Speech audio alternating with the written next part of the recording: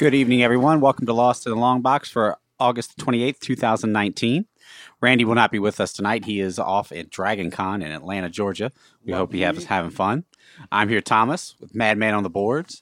Hello. If you're watching us on YouTube, you just saw Enos walk in. He'll be getting mic'd up here for just a moment. He's wearing a Green Hulk shirt. Oh, he's going to look invisible on the back screen, isn't he? Yeah. Yep. Look at him. You can barely see him. He's a ghost. He's a ghost. Edith the ghost. All right, so how was everybody's weekend? It was good, man. How was yours? Pretty good. Yeah, it was pretty good. I can't complain. Can you guys hear me? Okay, good. Yeah, we got you on now. Yeah, man. Last of the vacation. Good to be back with you guys. Missed y'all last week. Yeah, we missed you too, Enos. Yeah, it was good to be missed, man. But I did check in with y'all on you were talking about that wrestling comic, so I said I had to check with Randy on not Randy, but Tommy on that one. Jim Cornette, huh? Yep, Jim Cornette. They couldn't stop me last week. It was comic book related. Yeah, exactly. It was comic book related. Look, and I'm just sitting there visualizing Randy, because I had to cut it off, I had to go into church, but I could just see the look on Randy's face, man. So. Yep, it couldn't stop me last week. It was comic book related. Yes, sir. I still need to get that one. I haven't been able to pick it up yet. It's sold out pretty quick. And before and after the show, he's talking about wrestling. Oh my God! Oh my goodness! It was a nightmare. See, we have our best fun, folks. You guys don't realize it, but we have some of our best fun after we're done. Right. And, no doubt. And we always sit and talk, and we talk about different things, and it's like I think Randy and Tommy take turns to see who can antagonize each other the most, and it's the most fun to watch. That's what friends do, right? Exactly. Exactly. You know, we've known each other now for I guess about probably 10 years. It seems. Okay, go ahead. Yeah, probably pretty close to that, if not. You know something? I just thought about something. I've known you for about 15. We've known each other for about 15. Mm-hmm. Man, time flies when you having fun, man. Absolutely. I'm telling you. Yeah, we've worked together that long, so we've known each other for about 15. Yeah, we were brought together by a mutual friend, the one and only Erica Smith. And I don't know what happened to her. I haven't seen her in ages. She is in Colorado. She left and went to Colorado, and she was last working with Progressive. So, Erica, for some reason, you wind up watching this. Greetings from Tommy and Enos. We've moved up into big time. You can watch us on YouTube now. So, we're doing the thing, and we miss you. Hope things is well in Colorado. I remember when Randy said that someone suggested that we add you to the show, and he said, oh, his name's Enos Nickens. I'm like, oh, I know Enos. I've known him for years. Yeah. Pretty crazy stuff. Yeah, it is. All right, so we're going to start a little bit different tonight. We're going to do the new books first, followed by the news, because one of the news articles goes in directly to tonight's topic. Oh, so coming out today, we have Batman Superman #1. Looks like they're rebooting that. Up in the Sky in the Dark of Night, Trust No One for the Secret Six Walk Among Us. Spinning out of the devastating events of Batman Who Laughs, Superman and Batman are together once more in an all-new monthly series. They're facing a terrifying new threat that could strike from anywhere. Dun, dun, dun. Dun, dun, dun. So if you like Superman and Batman previous series, I might check this out. I haven't made up my mind yet, but it's a #1. It might be. The art looks good. The art looks really good on it. Yeah, it's going to be written by Joshua Williamson, art and cover by David Marquez. So, from what I saw from the A cover, it looked like it's pretty good stuff. Cool. Doesn't look like it has an overabundance of covers, just a couple. Looks like, because DC does, for the most part, tend to keep their covers under control. Naturally, of course, Marvel Comics 1000, speaking of covers, Marvel Comics 1000 drops today. I do believe I read somewhere that it has upwards of 50 covers. Oh, boy. I was going to say 89. I would have went for, 80? Because isn't this, the culmination of 80 years of Marvel Comics? I would have thought they would have went that route, for marketing purposes.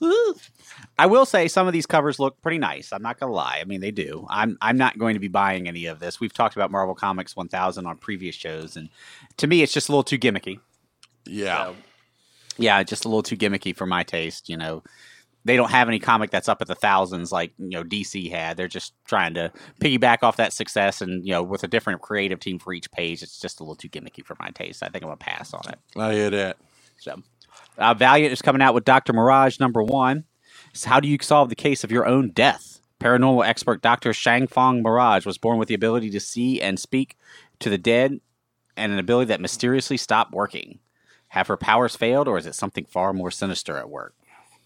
There was I know that they did Dr. Mirage. Valiant did Dr. Mirage back in the 90s. I had number one because, of course, back then you bought every number one. Oh, yeah. Especially from a company like Valiant or Image.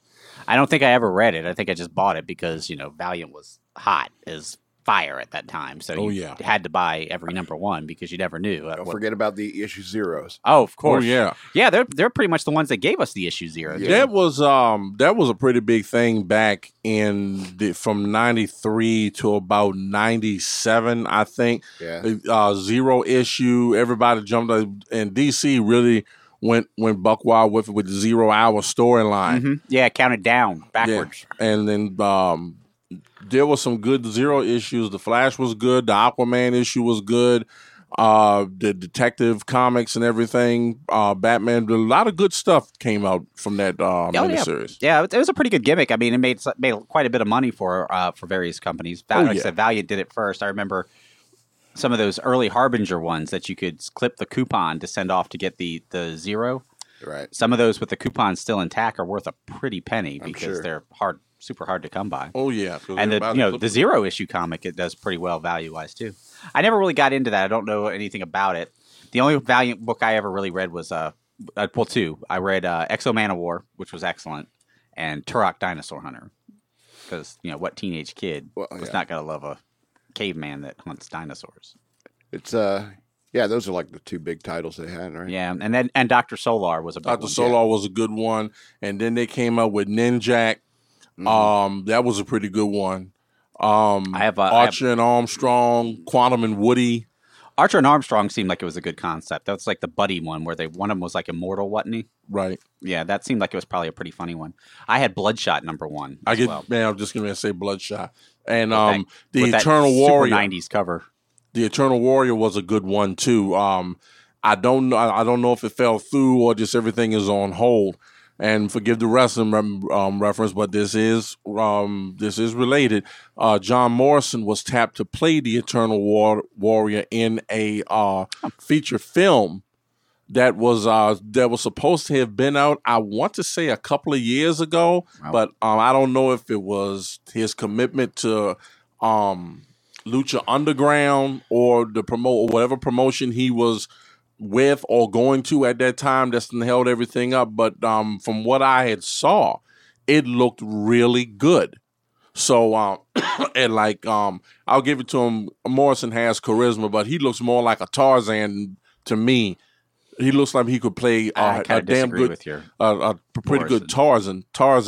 But I was willing to give that one a shot because I never read Eternal Warrior, but I had heard Scuttlebutt that it was a really, really good book and really good read. So see, and I was going to say just the opposite. I was going to say apparently Eternal Warrior must be a guy who's good looking but devoid of charisma, because I don't see where you're coming about from John Morrison. No. The Miz, okay, sure, but John Morrison, not so much. Anyway, next one up, DuckTales number one by IDW. This is one of those ones that kind of puzzles me because I'm not sure why IDW is producing DuckTales and not Marvel, since Disney, of course, owns DuckTales. And I had to bring this up. I don't really have a good description of this for you, but I had to bring this up because this is one of my favorite cartoons from my childhood. Of course. I mean, it's DuckTales. Our age. Yeah, right. People our age. Give me some Gizmo Duck and some Launchpad McQuack, and I'll be happy. Scrooge McDuck, man. Right. The richest duck in Duckburg. Flintheart Glomgold, the second richest duck in the world. Trivia question: who was the voice of Scrooge McDuck? Oh, I have no idea. I don't know either. Yeah, you got me on that. I'll just openly admit that. Oh, wow. Okay. Well, it was the late Alan Young, who was known as Wilbur from Mr. Ed. Oh, okay. Wow. Okay. A horse is a horse, of course. One of my favorite shows. Wilbur. See, I'm old enough to remember when Nick at Night came on the air. Yeah. I watched the daylight out of some old black and white stuff like Mr. Ed and Dennis the Menace. Oh yeah, man. Mr. Ed was the bomb, man. I'd probably hate him now, but at the time I was so young, I didn't really know. I don't think you'll ever get tired of Mr. Ed because just the fact that he just messes with Wilbur, and then the guy whoever did his voice, that was one of the best voices ever. Because if you didn't laugh, there was something wrong with you. Right? Yeah, I don't think Mr. Ed would work today. Oh no, but It was great for the beginnings of TV. Well, people don't have horses in their backyard anymore. No, exactly. they don't. So in suburbia, you know. No. Well, and correct me if I'm wrong, but in the first episode, they just bought the house and it kind of came with the horse. Really? If I remember correctly. It's been a while, though. Yeah, it's been a while. Another one coming out today. If you haven't checked this out, Randy and I have talked a lot about this especially in the very beginning of Lost in a Long Box. The Girl in the Bay trade paperback drops today. Oh, and that was an excellent series. That was your joint, man. Yep, that was our joint, mine and Randy's both. Him saying joint. That was I probably sounded whiter. Our joint. White as white could be, didn't I? Absolutely. I did. I take pride in that. I'm not gonna lie. But yes, if you haven't checked out Girl in the Bay, you do need to check this out because this was an excellent series and it was one of Dark Horse's best things they've probably ever put out. Enos, you got any new books for us you want to talk about? I will talk about Marvel 1000. According to comicbook.com, Batman has a cameo in Marvel 1000. I'm telling you, it says, oh my God, this zapped out on me. Come on. But I'm like, Batman having a cameo. It says Marvel Comics celebrates its 80th anniversary today with the release of Marvel Comics 1000. This issue features a surprising cameo by one of the most popular characters from the distinguished competition. I love that. Batman. And it says, let's see if they give any more on it. And it says, this story titled Turkey Soup for the Deadpool Soul sees Deadpool created uplifting cheer-up stories. His ideas include going to a dank buffet and pretending to be Galactus, a totally consensual luau with good friends, and a peaceful boat ride. The panel shows the boat ride is the interesting one. It has Deadpool making off with what looks like the Batboat from Batman Forever, while Batman calls out after him in the foreground. You can't see Batman's face, but that glove and that cowl are distinctive. You can take a look below. It's basically he's driving away, and it looks just like the Batboat Chris O'Donnell drove as Robin in Batman Forever. And you see one ear on the cowl and the black glove. He go, hey, as Deadpool is driving away saying, uplift accomplished. Nice. There you go. So Batman makes appearance in Marvel Comics 1000. Yeah, it's kind of hard not to disparage that. Nice. All right. So I guess we'll move on to some of the new comic book news today. An announcement was made Sunday by Editor-in-Chief C.B. Cebulski. This is from Marvel, by the way, and Executive Editor Tom Brevoort at the D23 Expo. The announcement was labeled Incoming and stating that the one-shot will shape the future of Marvel Comics into 2020 and beyond. From a single moment in the pages of the Dark Phoenix saga to the events of Marvel Comics of today. I don't know exactly what all that means. Yeah, I'm lost. But apparently they plan on making this be pretty big, whatever it is, come December. So I guess be on the lookout for that. Yeah. Maybe there'll be more news as time goes by and we'll figure out what they're actually going to do. Has anybody seen the trailer for the season 2 of Titans? I have not yet. No. That is out for view. From what I've heard, is good. Mm-hmm. Guys, does anybody have any interest in seeing the Joker movie? No, I kind of do. No, I'm not.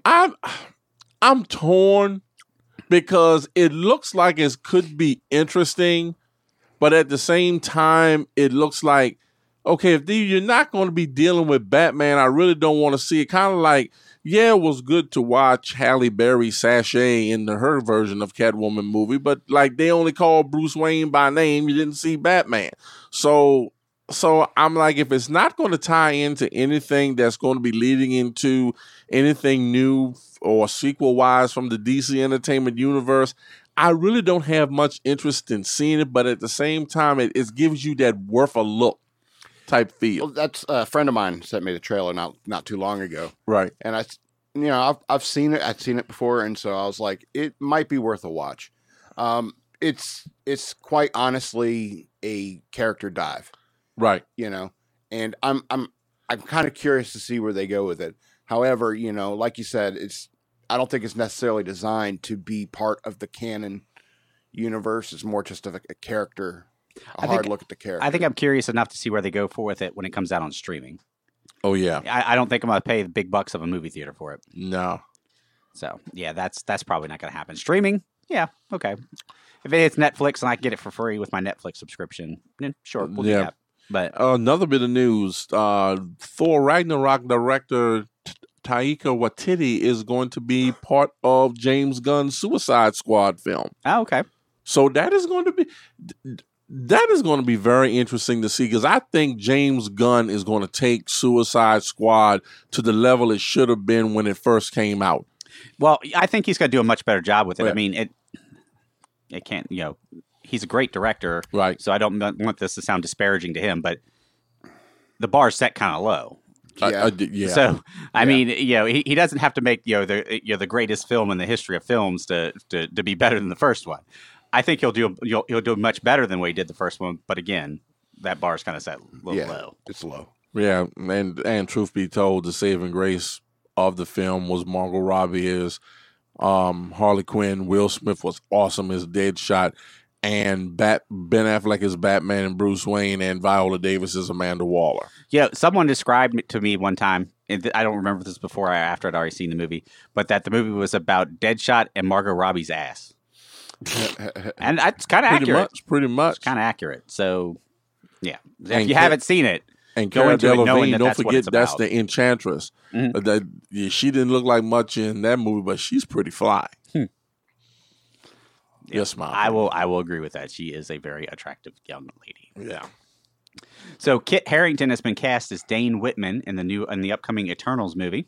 Black Knight. He hasn't been officially called Black Knight, but apparently, that we all know that's who it is. Yeah. I mean, Duh. so we know that. But yeah, he's been cast as now he's from Game of Thrones, if I'm not mistaken. Is that right? Yeah. I don't watch Game of you Thrones. don't know. I don't watch Game of Thrones. Yes, he's from Game of Thrones. Yeah. Right? Yeah.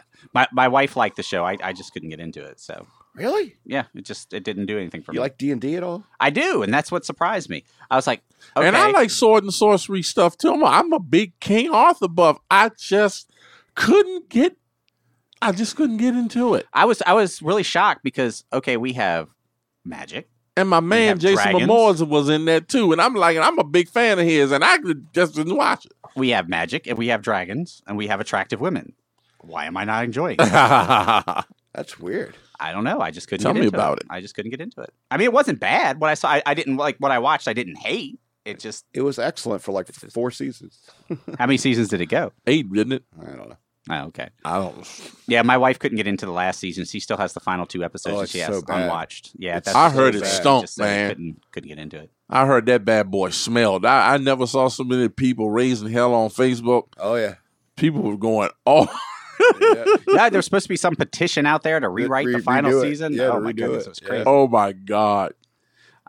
Other news: Black Cat annual #1 is supposed to feature the wedding of Felicia Hardy and Peter Parker. Say what? Yeah, they've announced that Black Cat and Spider-Man will be getting married. I don't think that's really. I think there's going to be some schmoz finish. There's something in there, because Yeah, there's going to be a run-in or something like that. they done worked so hard to get him and Mary Jane right back together, and they're right at the cusp of doing the same thing. That you gonna bring Felicia Hardy in? Yeah, see, I like me the Black Cat. Don't get me wrong, but no. I agree with you. But I like Black Cat, but Peter's supposed to be with Mary Jane. if there's going to be a woman to be at the web slinger side, it is got to be hands down Mary Jane. No doubt. See, Yeah, we need Mary I Jane never back. really got down to the idea that superheroes should get together, because it would seem like it'd be a very busy life if you're a no doubt. superhero. Oh yeah, You know, and so I mean, it's kind of good to have a civilian, so you can go home and you're like, oh, I don't want What to a be day. Spider-Man. yeah, anymore. exactly. What you a know. day. Doc Ock was rampaging downtown again. Yeah, I just want to sit on the couch with my normal wife and watch be a Right. normal person for a few hours. I can see few him hours. now. He comes to the house. MJ, Ock, and them damn arms. There's so Them many. damn arms, baby. There's so many. There's There's so many. and they hurt. Where's the brew? Right? I want a beer, I baby. want a beer, honey. It's been a long day. Disney Plus has announced 3 new upcoming series. Moon Knight, Dun, dun, dun, dun. Oh, yeah. Yeah, I saw you post that. yeah, Miss Marvel, and She-Hulk. I'm kind of down for all of that. Oh, yeah. I'm going to check it all out. Yeah, I've voiced several times on this show that I'm not a Moon Knight fan. This doesn't change that, but I'll check it out. I'll say this. I'm a Moon Knight fan for the Doug Moench and Bill Sienkiewicz run. I liked when, I don't know who did the writing, but Stephen Platt, the guy that did the awesome artwork back in the early to mid-90s. But the most recent one where I've never thought, they've done the same thing to Moon Knight, what they did to Batman. Because you remember Batman, his psychological profile was never issued. Now, in the 90s particularly. Yeah. Yeah. And like in the 90s, they just like, okay, let's make him crazy. Or accuse him of being crazy. Well, you got to be a little crazy to be Batman. I mean, obviously. Yeah. Oh yeah. But I mean, he's a guy that holds his crazy together. Yeah. They've got Moon Knight. This fool is gone. The way they've done Moon Knight if I may make a recommendation, get the hardcover of the first Moon Knight with Doug Moench and Bill Sienkiewicz. Doug Moench's writing and Bill Sienkiewicz's artwork. Those are the reprints of the backup stories that appeared in the Hulk magazine. Those are some of the best Moon Knight stories ever, and there are some that were in the prestige format or the deluxe format that was released in the 80s with Sienkiewicz on doing the art and Kevin Nolan doing the inks. Give it a little spooky feel to it. And like I said, Madman will agree with me on this. It was only a select few issues. It wasn't consecutive like the you know all of this stuff about comic books I have never read. So I've never really read many. Well, if I may make a recommendation to you, my friend, if you want to jump on the Moon Knight bandwagon, definitely get that hardcover. Then they reprints the backup stories by Moench and Sienkiewicz. Good stuff. Now, Miss Marvel, I know nothing about. I know nothing about the character Kamala Khan. All I know is every time I see her, she's got one big fist. Yeah, she appears to have like stretching powers like Mr. Fantastic.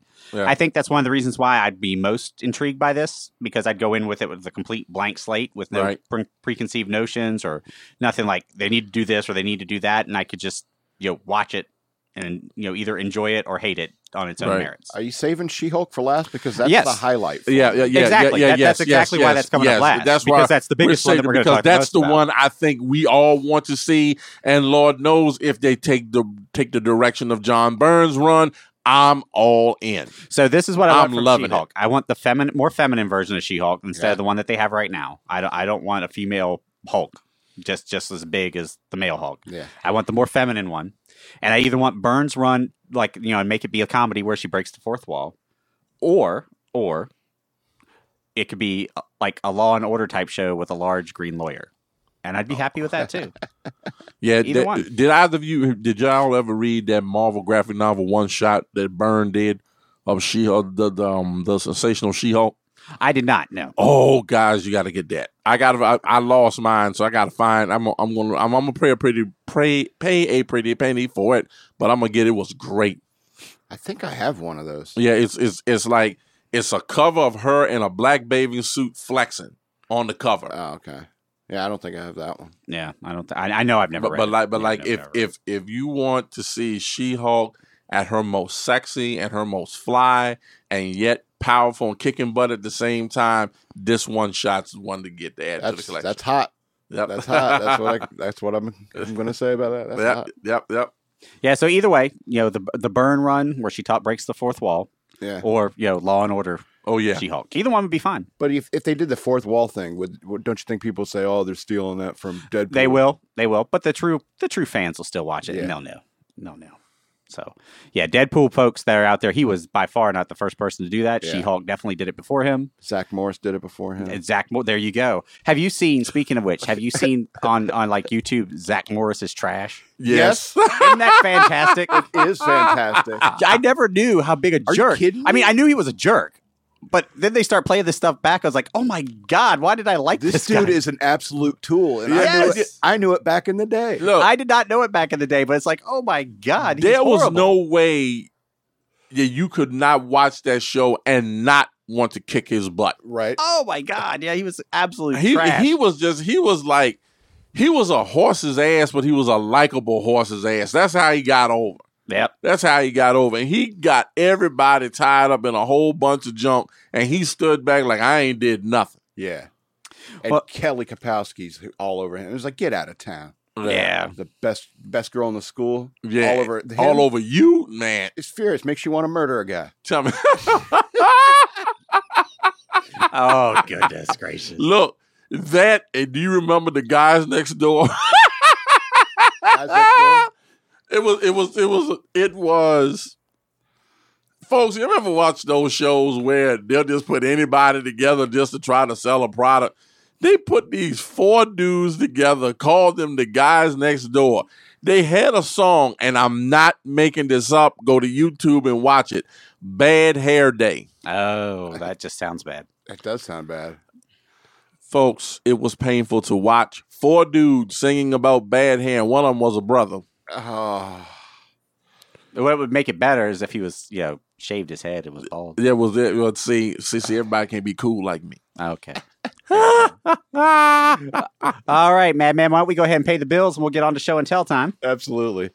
So Lost in a Long Box is sponsored by Flashback Comics. Flashback Comics is based out of Woodbridge, Virginia, and they have tons of new comics, back issues, trade paperbacks, toys, and statues. Go pick up those Moon Knight ones. I bet you he's got them. I'm sure he does. Yeah. They're located at 3112 PS Business Drive, just off Smoketown Road. And their hours are Monday through Saturday from 10 a.m. to 6:30 p.m. And on Sundays, they're open from 11 a.m. to 5 p.m. Be sure to tell Troy that Lost in the Long Box sent you. All right, Enos, what you got for us tonight? All right, folks, for show and tell, I know we only do one, but I have 2 that are very special. Overachiever. I know. The first one that I'm going to show you is Detective Comics number 701. The camera, see the camera right in front of you? Oh, there you go. 701. Now, this is part of the Legacy storyline where Ra's al Ghul unleashed the Legacy virus. And Bane had joined him to be the betrothed of Talia. Yeah. Now, what is significant about this issue? This is the rematch between Batman and Bane after he broke his back during the Nightfall storyline. Batman is healed, healthy, and at full strength. Bane has been relieved of venom. Batman hands Bane his butt on a silver platter. I'm not surprised by that. I always thought that Bane was probably not much without venom. Because and here's the thing that got his butt kicked. He made Batman mad. He tried to drown him, and Batman started having flashbacks of the Waynes being murdered and Tim being murdered by the Joker. And instead of falling apart, this fool gets mad and commences to beating the living hell out of Bane. He beat Bane so bad, I felt sorry for him. Wow. And the last time I felt sorry for somebody taking a beating from Batman was when the Joke was during the Nightfall storyline, when the Scarecrow threw his fear toxin at Batman, and instead of Batman getting scared, he got angry because his worst fear had come true. And he got angry. And the first person that was stupid enough to be standing in front of him was the Joker. And he beat him mercilessly.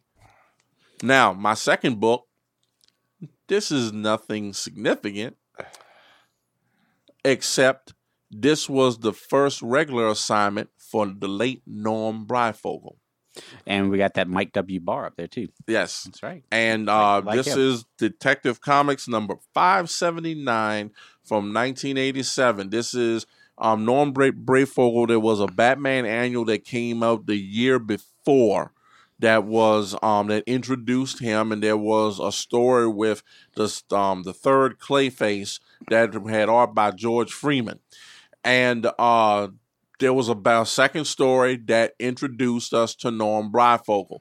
That enabled him to become so popular, they gave him his own Batman title. This particular book is the first ongoing assignment he had with Detective, and began a long association with The Dark Knight. Rest in peace, Norm. We love you and we miss you, brother. Yeah, and that's a fantastic cover right there. It's beautiful work. Yeah, it's cool. All right, next one up is we have our Silver Age edition from Madman. Uh-oh. Go ahead, Madman. Let's get it back here. There we go. Nothing but the Justice truth. League of America, number 60. Drones attack and destroy Batgirl. Winged Warriors of the Immortal Queen. This is a pretty book right here. Yeah, it is. It's a little faded, but it's Faded, but it's still a pretty book. Man, it's still awesome, but Madman, you ain't nothing but the truth, bro. Great looking spine. Well, I love those Silver Age covers, man. That stuff straight out of the 60s. And this is beautiful right here. Absolutely beautiful. I would buy this book today. I've got some Silver Age Detective Comics with Carmine Infantino covers. Oh, yeah? I'm going to look for those. I'm going to my storage unit next week, probably not this Saturday, but next Saturday. If I don't have anything going on, I'm going in and I'm going to look for them and see if I can start having them to bring them here on the show and show them to you guys. And if you need any help looking through your comics, you can definitely give me a ring. I'll go out there and help you look. Yeah, we do. For those of you that aren't watching on YouTube, I was doing the air quotes with my fingers when I said look, so, inferring that I would probably try to take some yoink them, just in case you're wondering. All right, so tonight my book goes a little bit more with tonight's theme. It is a copy of the Eternals #1. This book is, of course, blowing up ever since the announcement that the Eternals are going to be coming to the big screen. This is by Jack Kirby with that sweet Kirby art right there on the front. Right. Yes, sir. Yep. Spotted anywhere. Yep, you spot it anywhere. As you can see, they had a $10 price tag on it. I was actually fortunate enough to get this 50% off at a yard sale. Nice. Yes, bad boy cost me all of $5. And you obviously bought that from somebody who didn't know what they had.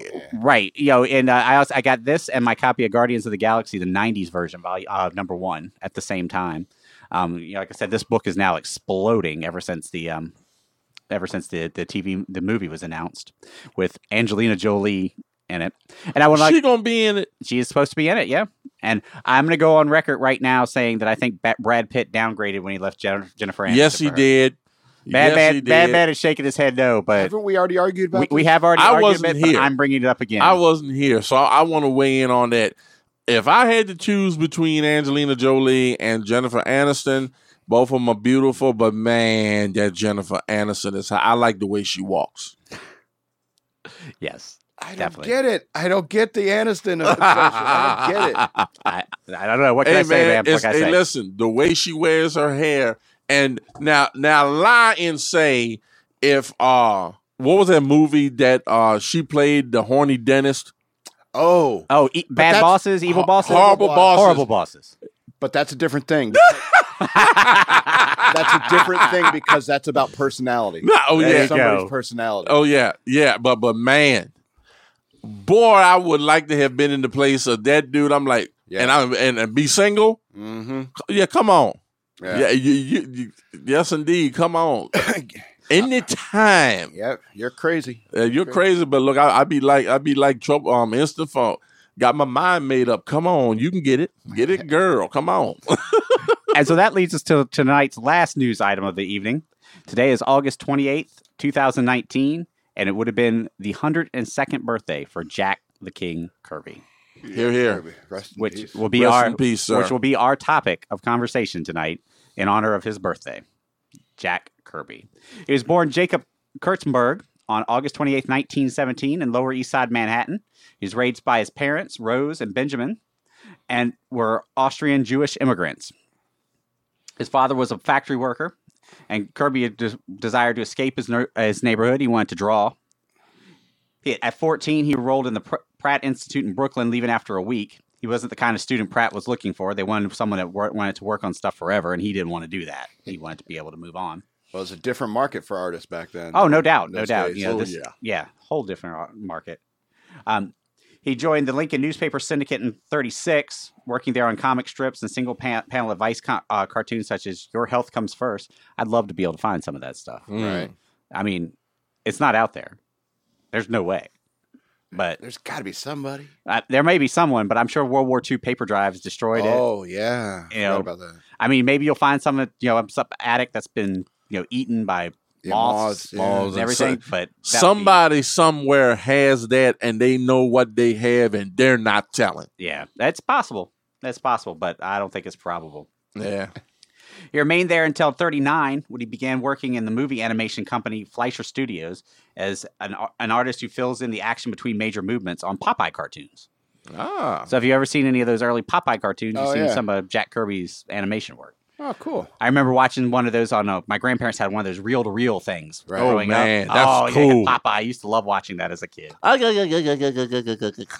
He didn't like that work. He wanted to get out in a hurry because he couldn't take that kind of thing, describing it as being a factory. You know, they just kind of manufacture Yeah, comic crank books. it. Right. Yeah. About this time, the comic book industry was booming, and he was began drawing for the comic book packager Eisner and Eager, a handful of firms creating comics on demand.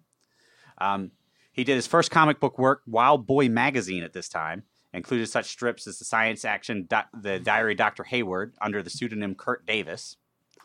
He's first used the pseudonym Lance Kirby in 2 Lone Rider Western stories in Eastern Color Printing's Famous Funnies, 63 through 64, and that was in October to November of 39. And he ultimately settled on the pen name Jack Kirby because it reminded him of actor James Cagney. Ah. However, he took offense to those who suggested he change his name to hide his Jewish heritage.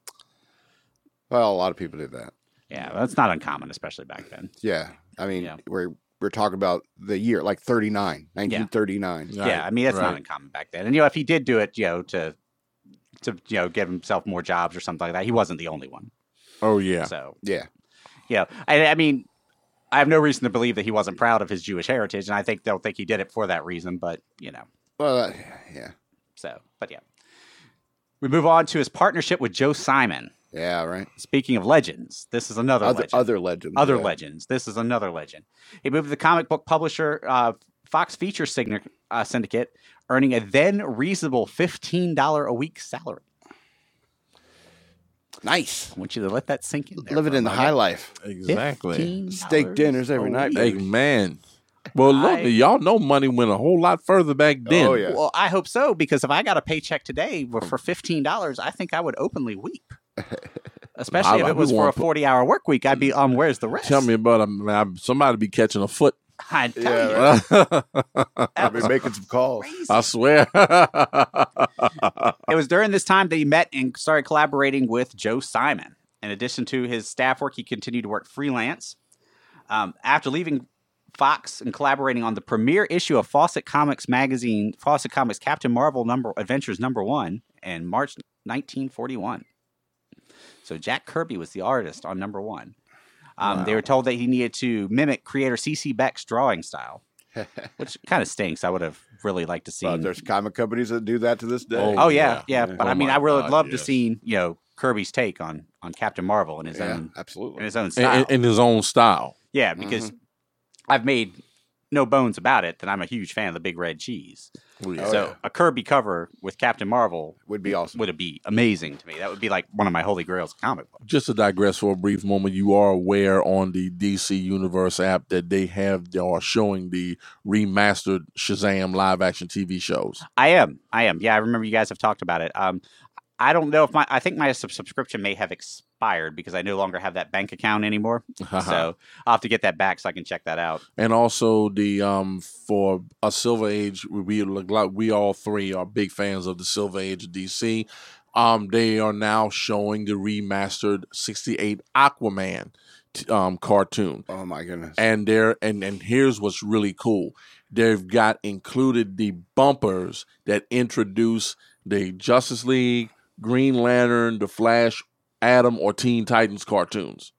So it's almost like you're watching it as it was presented on television during that time. Oh wow! So it's fantastic. If anybody out there can tell me when they're going to release these on DVD, please let me know because I will be purchasing them. So from there, he went on to a new magazine called Timely Comics. I've heard of that one. I think we've all heard of that one, haven't yeah. we? Who did they become? Marvel. Marvel. Later to become Marvel Comics.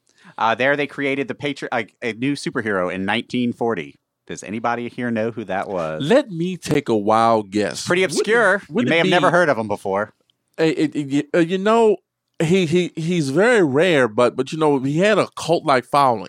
That's Captain America, ladies and gentlemen. Yep, his first issue came out. Captain America Comics was released in early 1941. Iconic cover Of him punching Hitler in the face.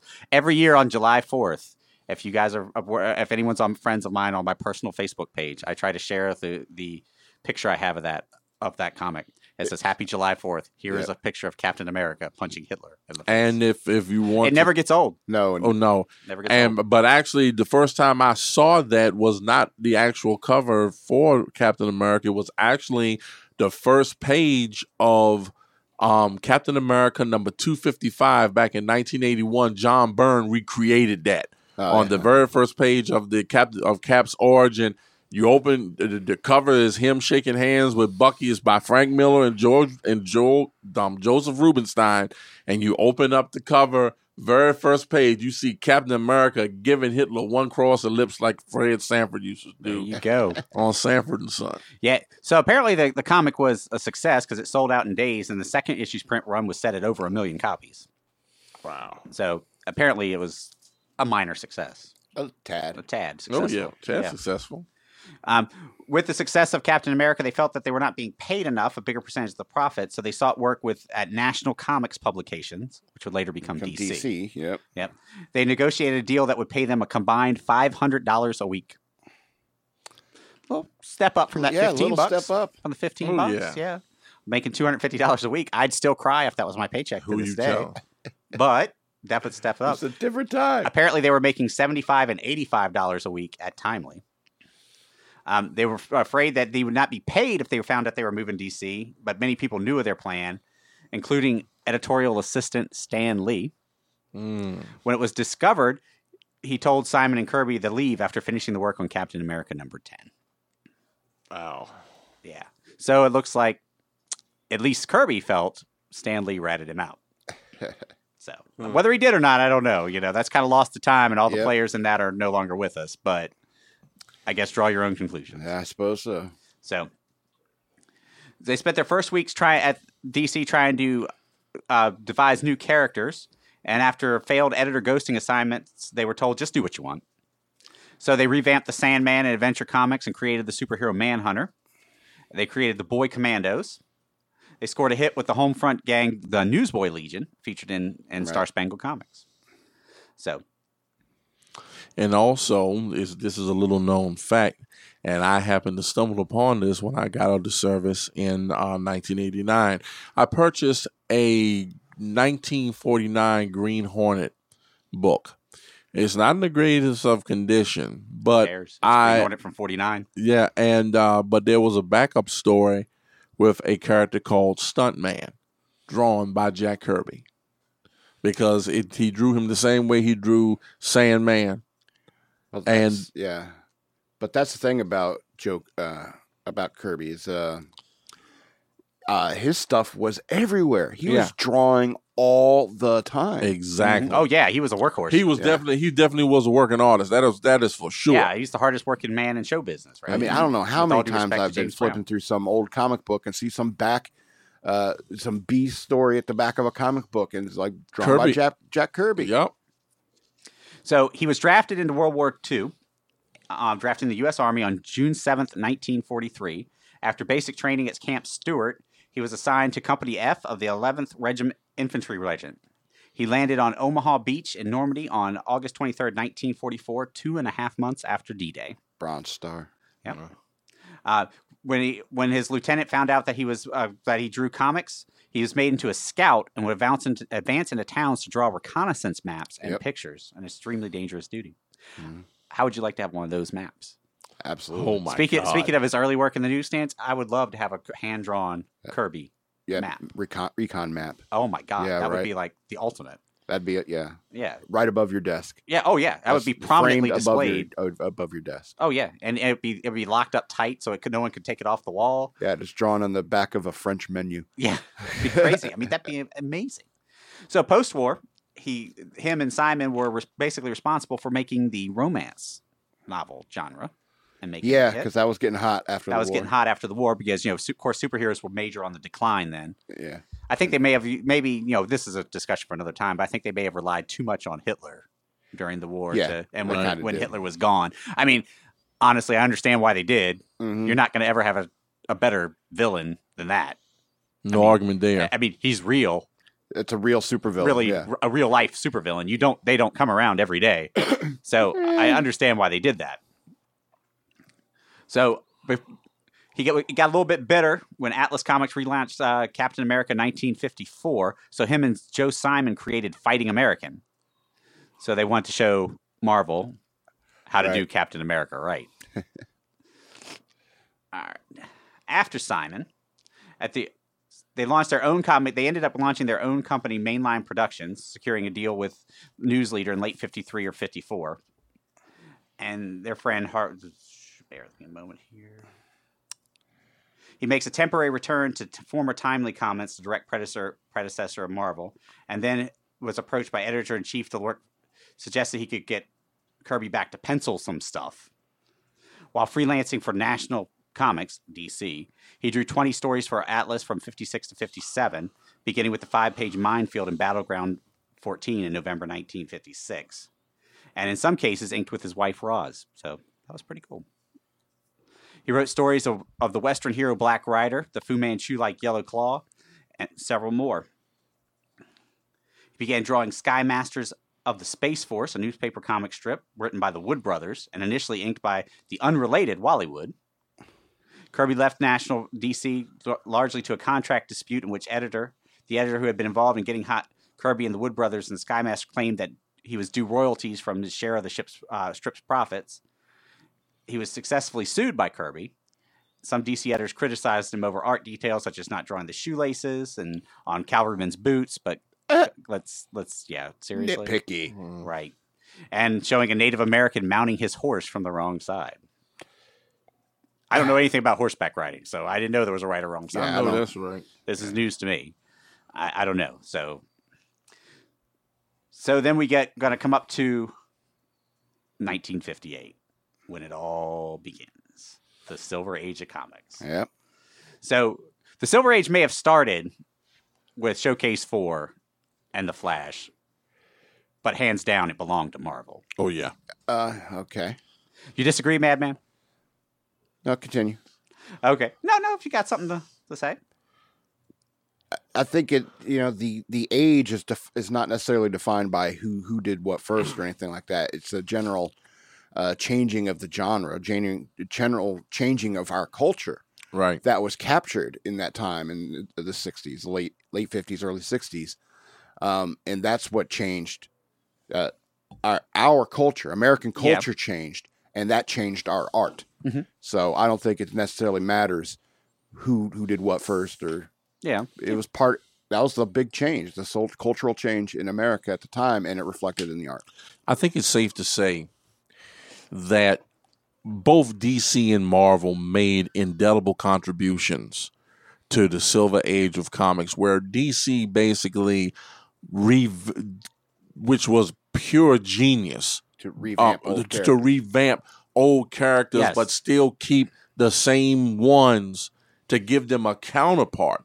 But Marvel, what they did books and brought about characters that were groundbreaking in the sense to where DC dealt with the fantastic, where Marvel dealt with the fantastic too, but it was tempered with realism. Mm-hmm.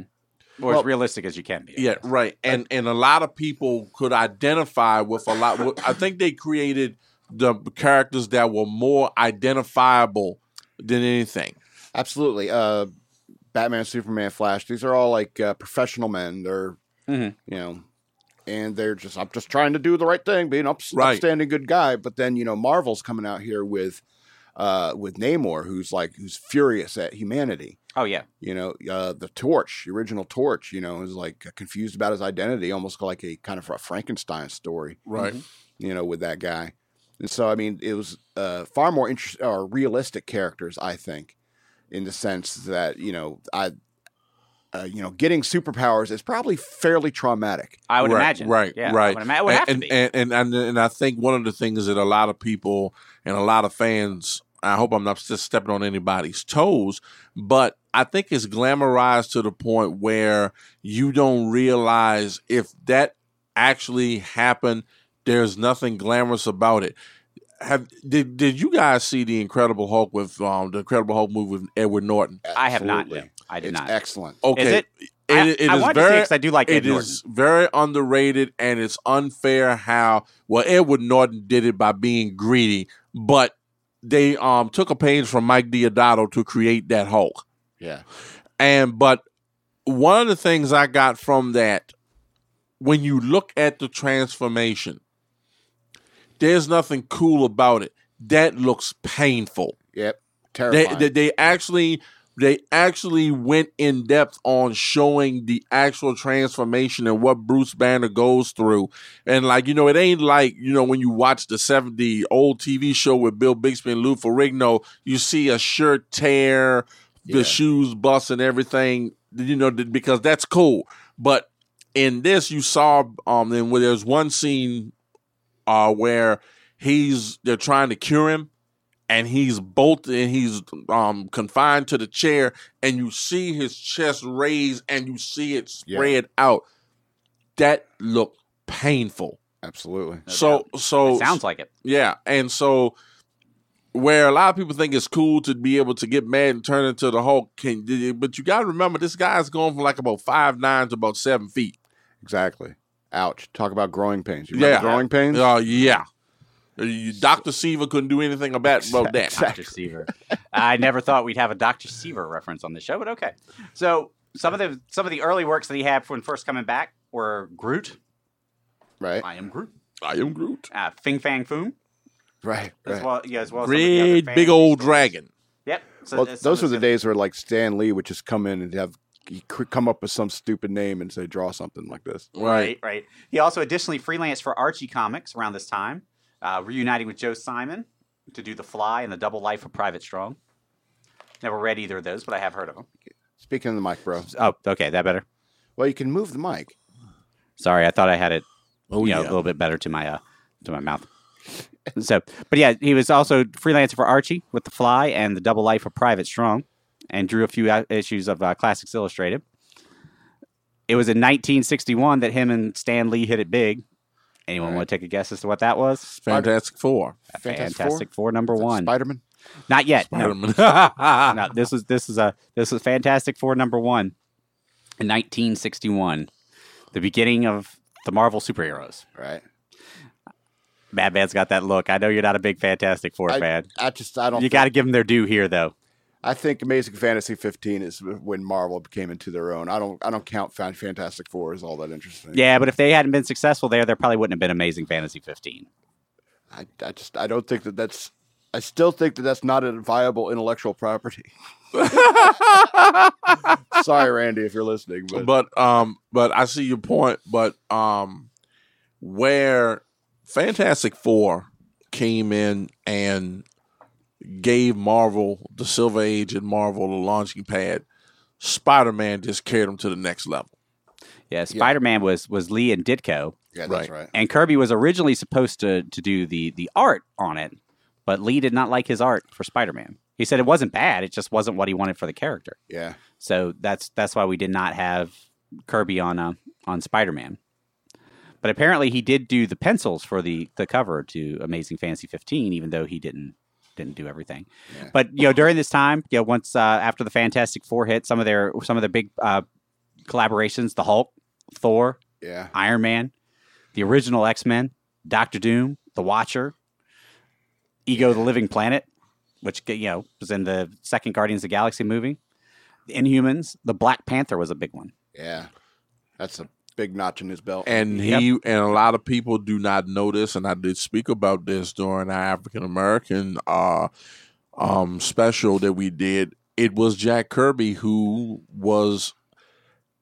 I don't want to say single-handedly because Stan had his hand in it, but if Jack Kirby had not saw that blacks were properly represented in comics because they were drawn in the racist style where they looked like apes. They had they had the lips and everything, and to this day, a lot of people talk about Will Eisner. And how great he was.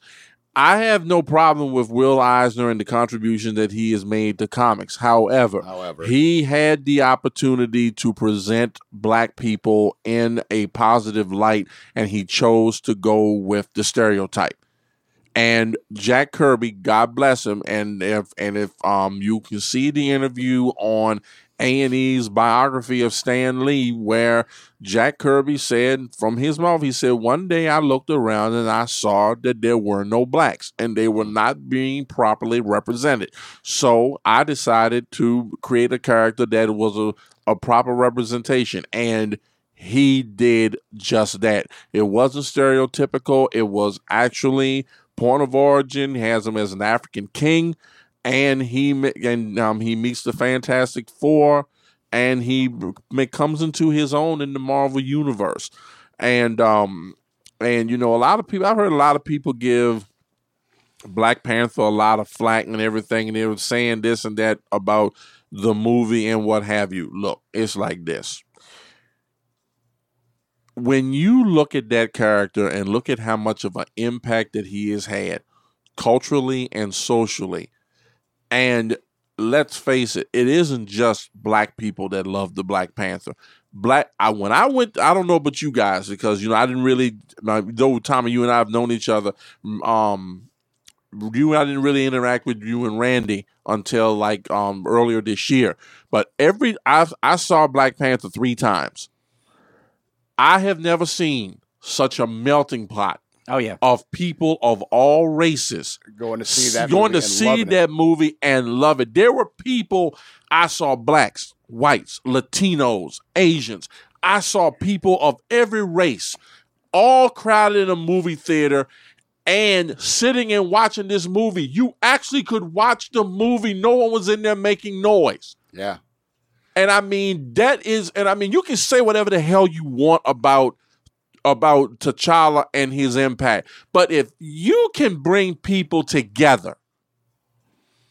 Absolutely. The way that Black Panther for that time in February of 2018 did, my hat's off to him. Thank you, Mr. Kirby, for giving us King T'Challa. Absolutely. Because look at I'm not trying to get political, but I'm going to be real about this. It's your opinion on the climate that we have socially. Some may go one way, some may go the other. But when Black Panther was released, all of that went to hell. Yeah.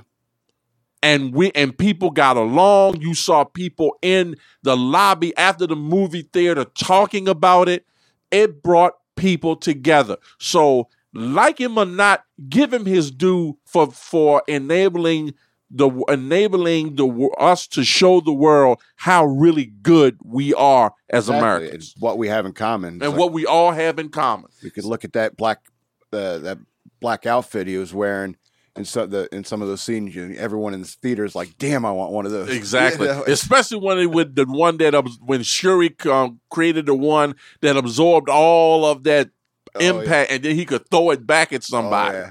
That was cool. Yeah. So I apologize for us having to go a little bit quick here at the end, because obviously we don't have much time left. Yeah. But he did leave Marvel in 1970. At the time, he was earning $35,000 a year freelancing for that company, which is crazy in 1970. Yeah. And returned to DC in 71, where he did the Fourth World. And even though it was kind of a commercial failure at the time, that did give us a lot of great concepts, such as, for example, Darkseid. Right. His final work was in his final years was in the late 90s, when he did some stuff for Topps Comics when they adapted the Kirbyverse. Oh, right. He had passed away on February 6th at 1994 at the age of 76. Him and his wife were married in 1942 and together until his death in 1994. They had 4 children. And for those of us who grew up during the 70s, he had a big hand in the animated series as well. He did work on the Black Hole for Disney, and he did the model sheets for the new Fantastic Four cartoon in '78 with that lame Herbie. And his most notable work was for Thundarr the Barbarian a year later. Right. Yep. All in all, a fantastic career. We did not have enough time to complete justice, as there's many things that were unfortunately there isn't enough. This can't be done in one show. The man made too much of an impact. Yeah. Absolutely. Oh yeah. He's one of the greatest of all time. I'd say that Siegel and Schuster, Kane, and Finger would probably rate ahead of him. But still, but not too many. Not too many. Yeah. So. Yeah. And my creators for that time, I would say it's Siegel and Schuster, Kane, Finger, and Kane. I'm saying Finger first because Finger was the one that gave us the Batman that we know, not Kane. You'd have to put Marston in there. And who's that? Marston, Wonder Woman creator. William Moulton Marston, yes. When Lee Falk, the creator of the Phantom, Mandrake, the Magician. We've got Kirby, Gardner Fox. I mean, the list goes on, and we are all to the better because these guys did this, created that wonderful art. Yes, sir. Yep. And as of 2018, characters that he had created had earned over $7 billion in the box office. Oh yeah. Yep. So it's out now with Endgame. That didn't even put Endgame, which made $2 billion. So it's now over $9 billion for characters he had a hand in creating. Right. I mean, seriously, that's amazing. Big influence on us all. Oh Absolutely. Yeah. Absolutely. Hey, look, I think it's safe to say, guys, we've all spent our money well. Oh yeah.